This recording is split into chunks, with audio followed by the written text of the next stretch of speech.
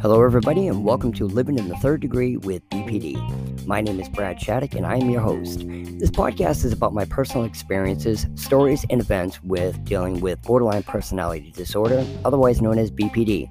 My experiences with BPD is due to my wife, now ex-wife, who I have been with for 34 years, was diagnosed with BPD in 2012. And I want to share my experiences with you so that if you are someone who has somebody in your life with BPD, that you may relate to what I'm saying along with my personal tips and suggestions that may or may not work in your specific situation. And if you are someone who has been diagnosed or think you may have BPD, that you may recognize the signs and understand the havoc and turmoil that it can have around the people that are involved in your life. Let me caution you that I am in no way qualified or certified in the field of mental health, and that my personal suggestions are merely my personal opinion and do not recommend that anybody take any mental health therapy into their own hands, but to personally seek out the help from a professional in the field of mental health. And furthermore, if you are a couple, you might even consider counseling to help further your relationship a little bit better. So with that being said, I hope you enjoy the show.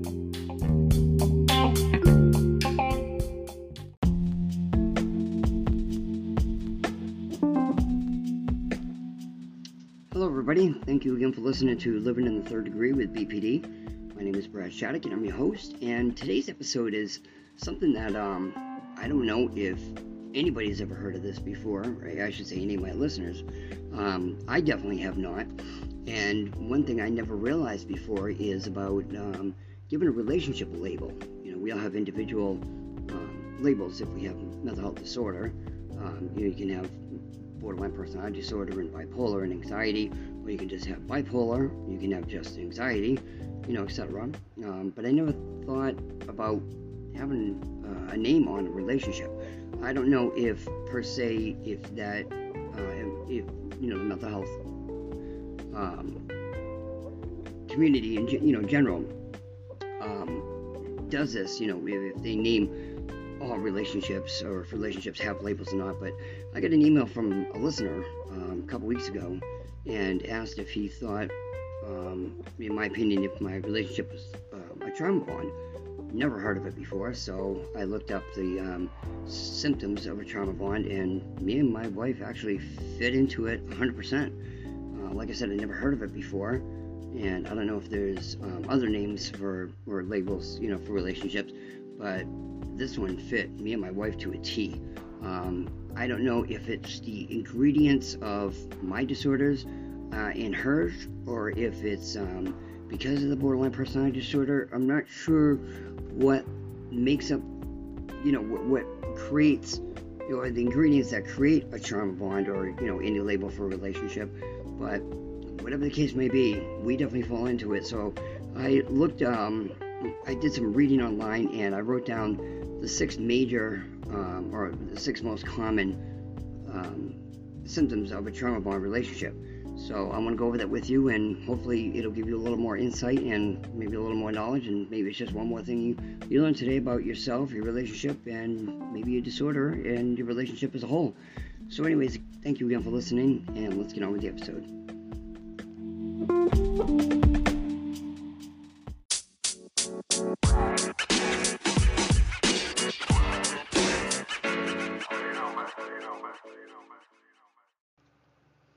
Hello everybody, thank you again for listening to Living in the Third Degree with BPD.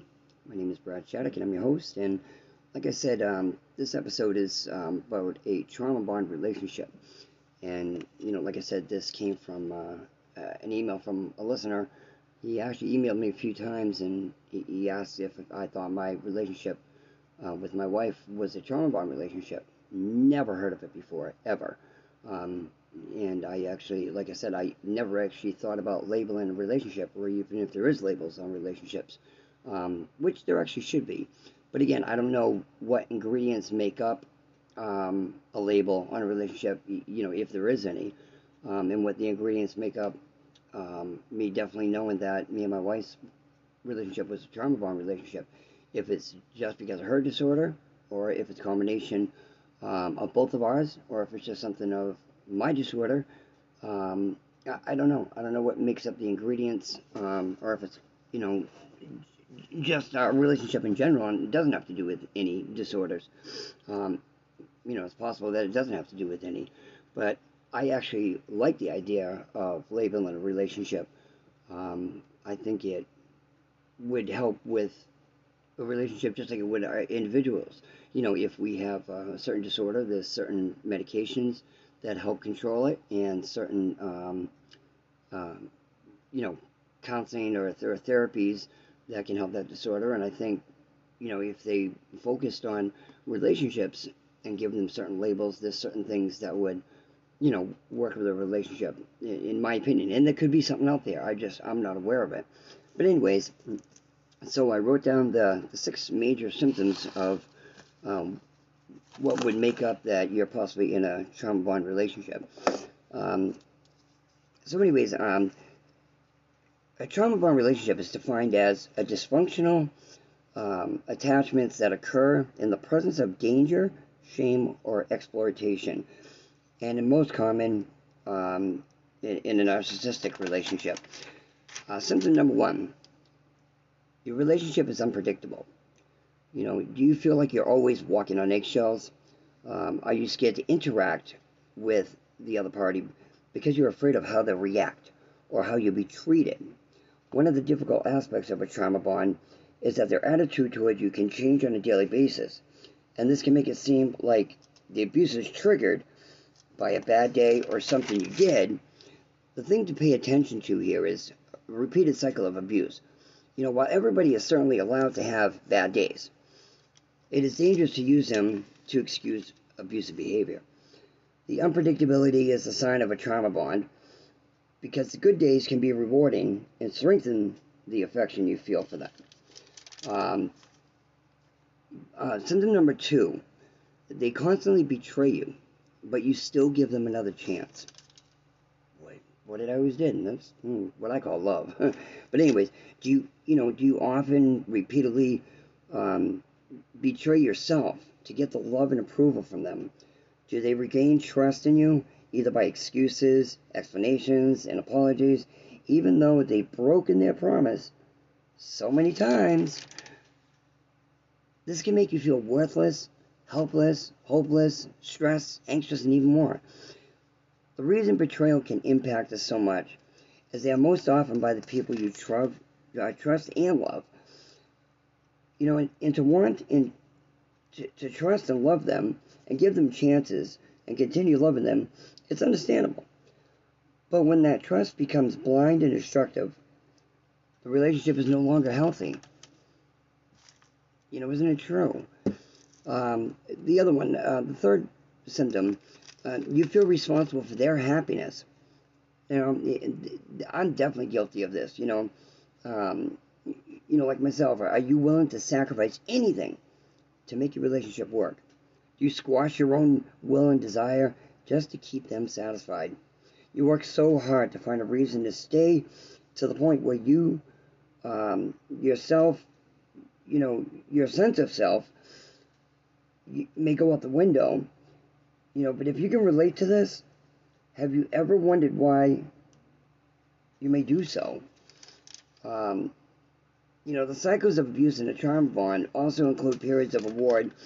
You hold on to the good times of the relationship in order to justify your relationship.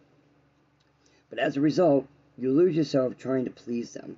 In order to extend this pleasant period as much as you can, you may forego your own values and avoid speaking your mind. You prioritize their needs over everything to the point of feeling burnt out. The fourth one is, your relationship is complex and involves false promises. They'll be saying, I promise things will change. This will never happen again.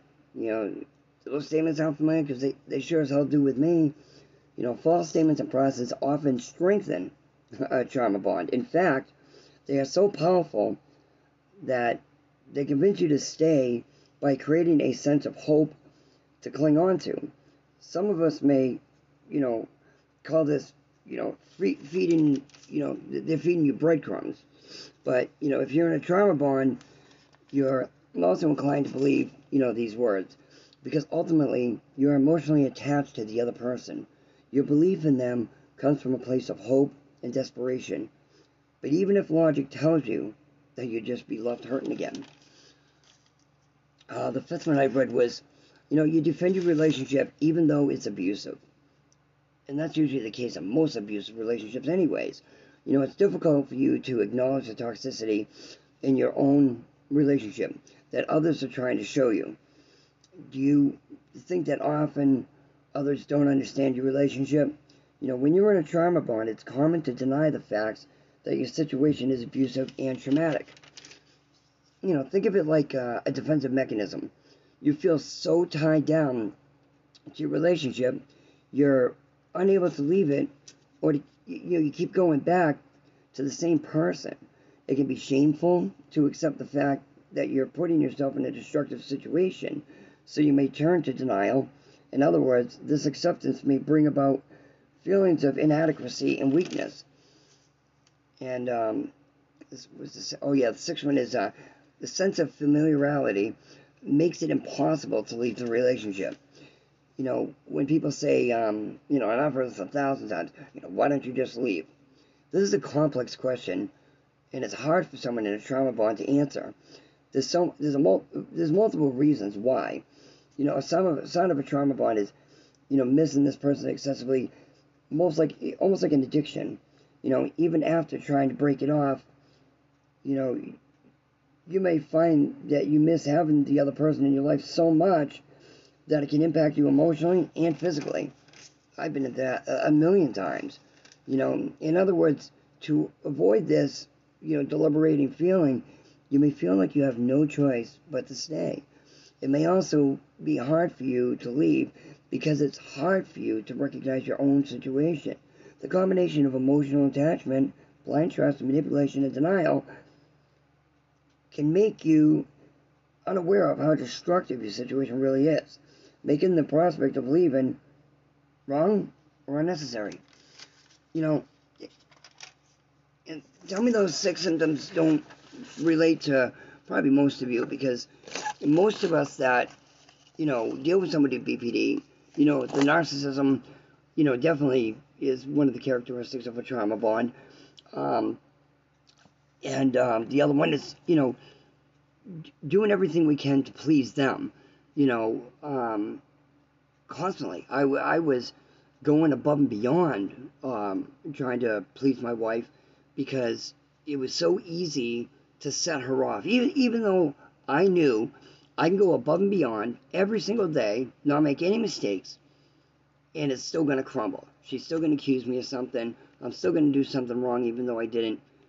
But I still went above and beyond, no matter what, because I loved her. And I wanted to make what was good better, and what was better even better, and what was great even better than that.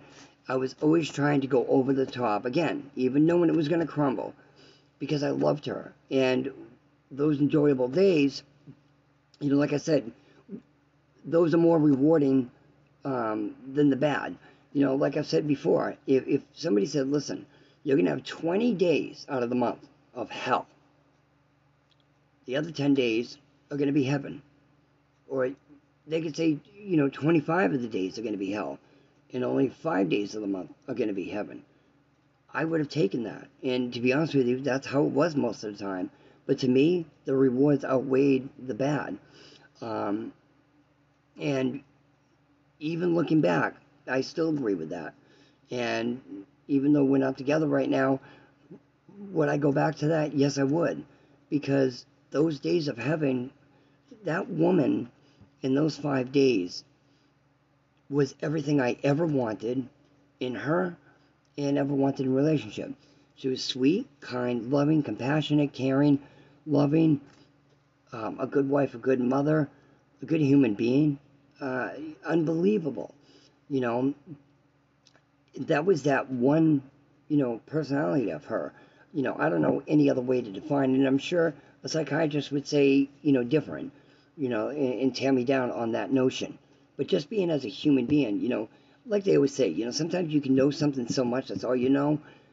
A doctor is reading textbook, and they may not understand your situation or how you feel. They may be, in other words, a perfect relationship at home. They may not. But if they don't deal with this, experiences personally, they're not going to know those feelings. They may know the dynamics, they may understand the dynamics, and be able to work with you on making the dynamics, less toxic or whatever. I understand that. You don't need to know somebody's actual feelings to be able to help them or to be able to, help the situation. I used to think otherwise. Unless you specifically know how I feel, you can't tell me different. Yes, they can.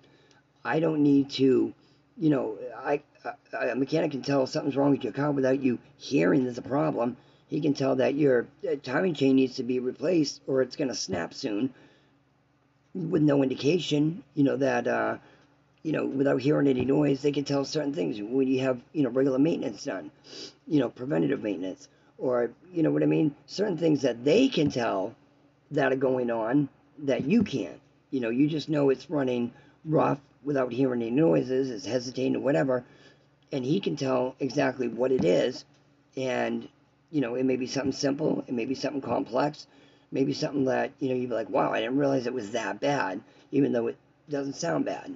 I'm trying to use an analogy here, but I think you know what I'm saying. I used to believe they're only textbook. They're only reading A, B, and C, out of a book, unless they know how I feel.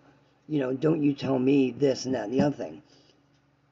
And I learned to realize, no, that isn't true, because they understand the dynamics. Like I said, a mechanic doesn't need to get in your car to drive it to understand what's wrong with it. He can throw it on the computer, can tell him certain codes, or you can describe to him what it's doing, and he can know right away without having to drive it. He may be able to go over and shake your wheel and know that it's a wheel bearing without having, when you drive, you hear it whine, you hear the noise of the wheel bearing when you do certain things. He doesn't need to drive 60 miles an hour or turn left and right. He can just go over and shake it and know it's a wheel bearing. So he understands different dynamics without actually having to drive it and feel it, where you just drive it and feel it without understanding the dynamics. Does that make any more sense to you? I don't know any other analogy to explain it, but that's what I'm trying to say. So now I believe, you don't need to actually know the actual when I go through feelings, because nobody can anyways. Even in your own relationship, you may both love each other, say you love each other equally, but your love inside, if you were to go into their body, maybe not as much as you or even more. Nobody knows anybody else's feelings. All you know is your own. And, all I knew is when me and my wife were getting along, when we looked in each other's eyes, I could feel the love. She could feel the love. When we touch each other, even after 34 years, I would get tingles. When she would come up and touch me, I literally got goosebumps. The hair on the back of my head, my neck stood up. I got electric feelings from my head to my toes. I used to love that jolt of electricity. I would still get it today if she came up and touched me. And it was weird. You could have 20 people come up, and I could be blindfolded, and touch the back of my neck. And I would be able to tell her hands touching me over anybody. And I swear, I would bet $1 billion on that. I would know her touch over anybody. There's a spiritual, electric feeling that I get when she touches me. And it'll never go away. So anyways, back to what I was saying about labeling a relationship. I never thought about that before. And I think, like I said, I didn't do any research on labeling a relationship. But, if there is, that's awesome. Because that way, rather than, they would have to figure out what kind of disorders each one of you have. But that is that would also help the relationship by knowing the individual, because if she's narcissistic, or if one person's narcissistic and the other person isn't, one's an introvert, one's an extrovert,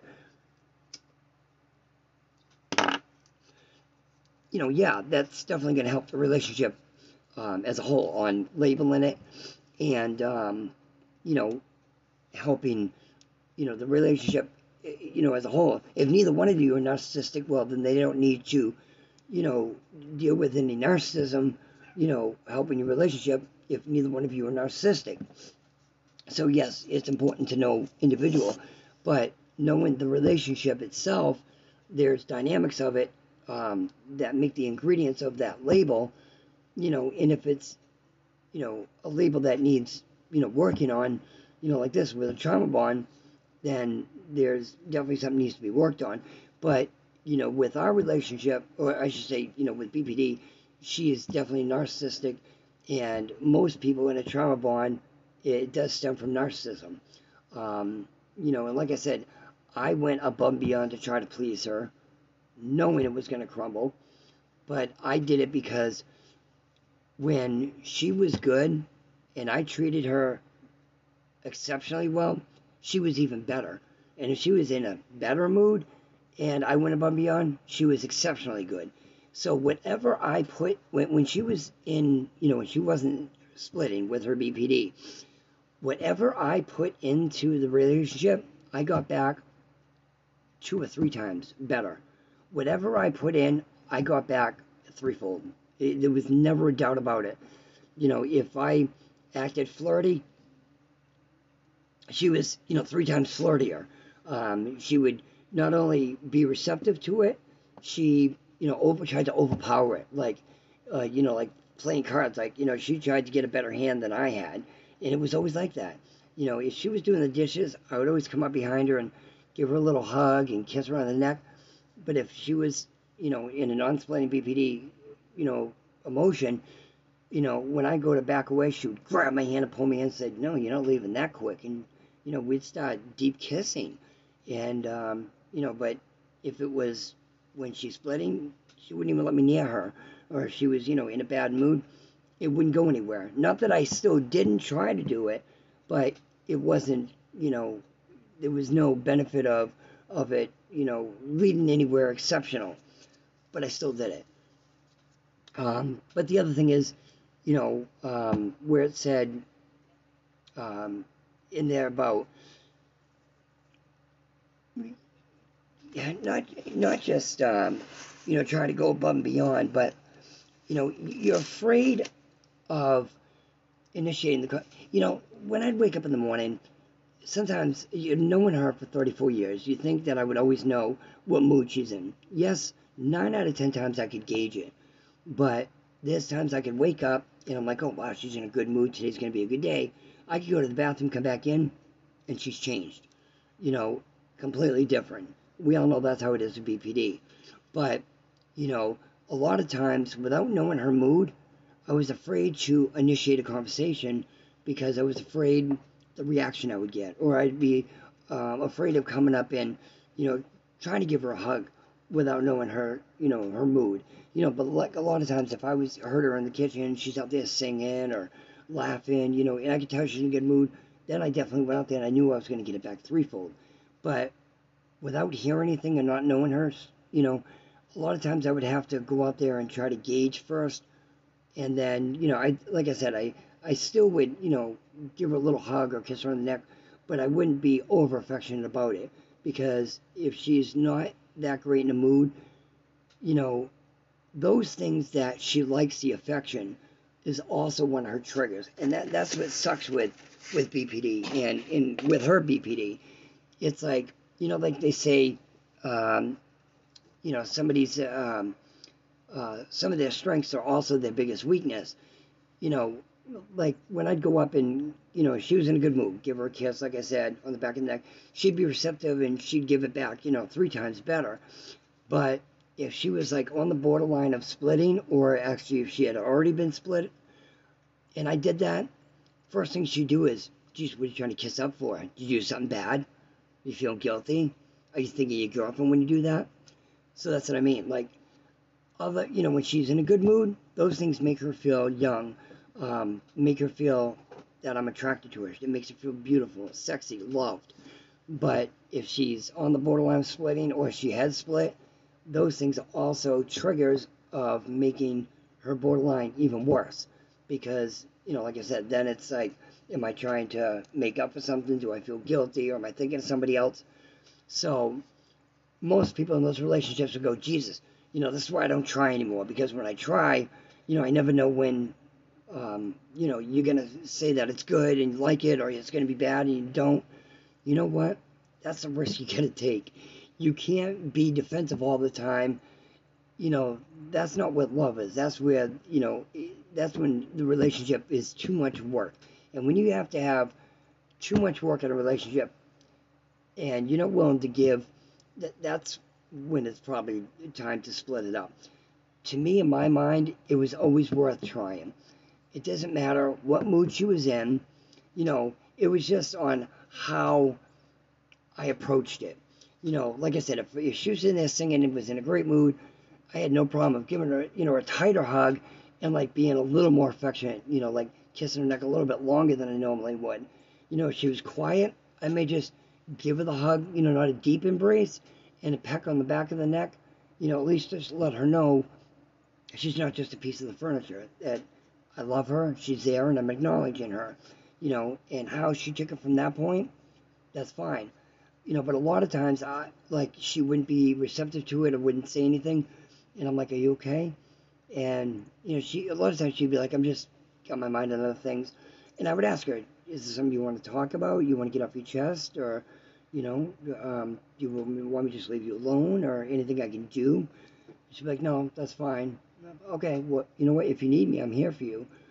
So I would at least let her know that, but to approach and be like,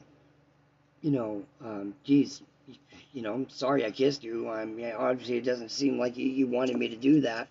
She's going to already, she's in her own head. Something's bothering her. She may or may not want you to know about it. But by you doing that, do you really think she's going to want to open herself up to you? Or, maybe to ask her opinion or just be there to support her? There's been many times that my wife has just said, I really don't want to talk about it at all. But if you want to stay out here and keep me company, that'd be great. Maybe she just wants you in her space, just there. And maybe if she needs you, maybe she don't, but just having that human interaction, but doesn't want to get lovey. Is that so bad to do? Is that bad to be able to stand there and just have your presence there? At least with me, it wasn't.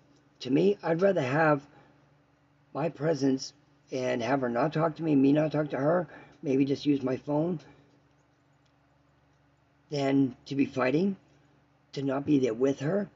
I would definitely choose that as option, as one of the options. Absolutely. But, it's not for everybody. And again, this isn't my advice to say this is what you should do. I'm just telling you what I personally did, what worked for me, what didn't work for me, but also what worked for me one time may not work the next day.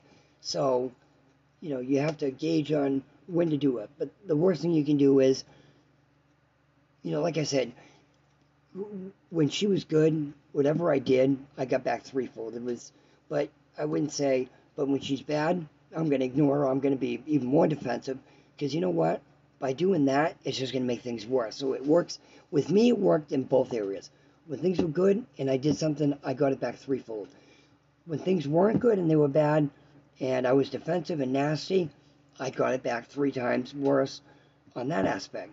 Like I said, if she's like, no, I just want to be left alone, I wouldn't go, well, geez, fine. Next time, don't ask me for a hug or a kiss or this and that.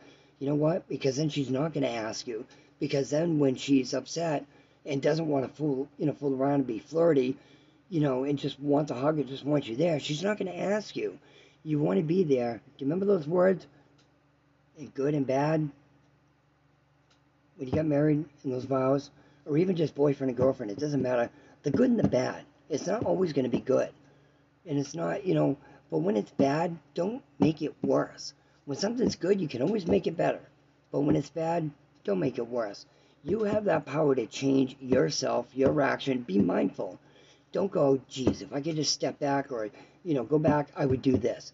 Do that ahead of time. That's what, DBT is all about, and be mindful. You have that choice. You do have that choice to say, geez, if I could go back, I would have said this or I would have done this. You have that choice to do it before you open your mouth and make an action. Take those 3 seconds. Those 3 seconds can be 3 more minutes, 3 more hours, 3 more days, 3 more years of happiness. Or at least 3 minutes, 3 days, 3 hours, 3 years of less horrible parts in your relationship. Take that extra minute and either just walk away or just, like I used to say, instead of just going, oh, I'm not touching this, walk away, I would always at least say, okay, that's fine. If you want your space, you know what? I'm going to be in the other room. If you feel like getting it on your chest, you want to talk, that's fine. I'm here for you. If you just want your space, I can appreciate that as well. But I'm here for you. That's all. I would at least let her know that. A lot of times she didn't open up and didn't talk about it. But guess what? At least she knew I was there for her. And she knew that a lot.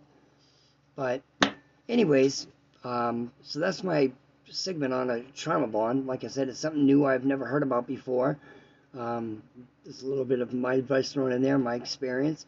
But if you have any questions or you'd like to comment about anything about the show or send me an email about anything regards to borderline personality disorder or relationships in general, it's thirddegreepodcastnh@gmail.com. And again, thank you for listening. And if you have somebody in your life with BPD, love them. Show them how much you love them as much as you can, because they find it so hard to love themselves. Have a happy relationship and have a happy life. God bless you. Thank you. Hi, if you'd like to contact me with any questions, suggestions, or if you'd like to be a guest on one of our shows or would like an email read on the show, you can contact me at thirddegreepodcastnh@gmail.com. That's spelled thirddegrepodcastnh. Third Degree Podcast NH. Again, that's at gmail.com. I hope to hear from you. Thank you again. You've been listening to Living in the Third Degree with BPD. I hope you enjoyed the show, and please check out my many other episodes. I hope you get some beneficial suggestions from my experiences. And remember, we're all responsible for our own choices. I'd like to remind you that if you have someone in your life with BPD, try to understand them and love them as much as you can, because they find it so hard to be able to understand themselves and love themselves. So thank you again and have a happy life.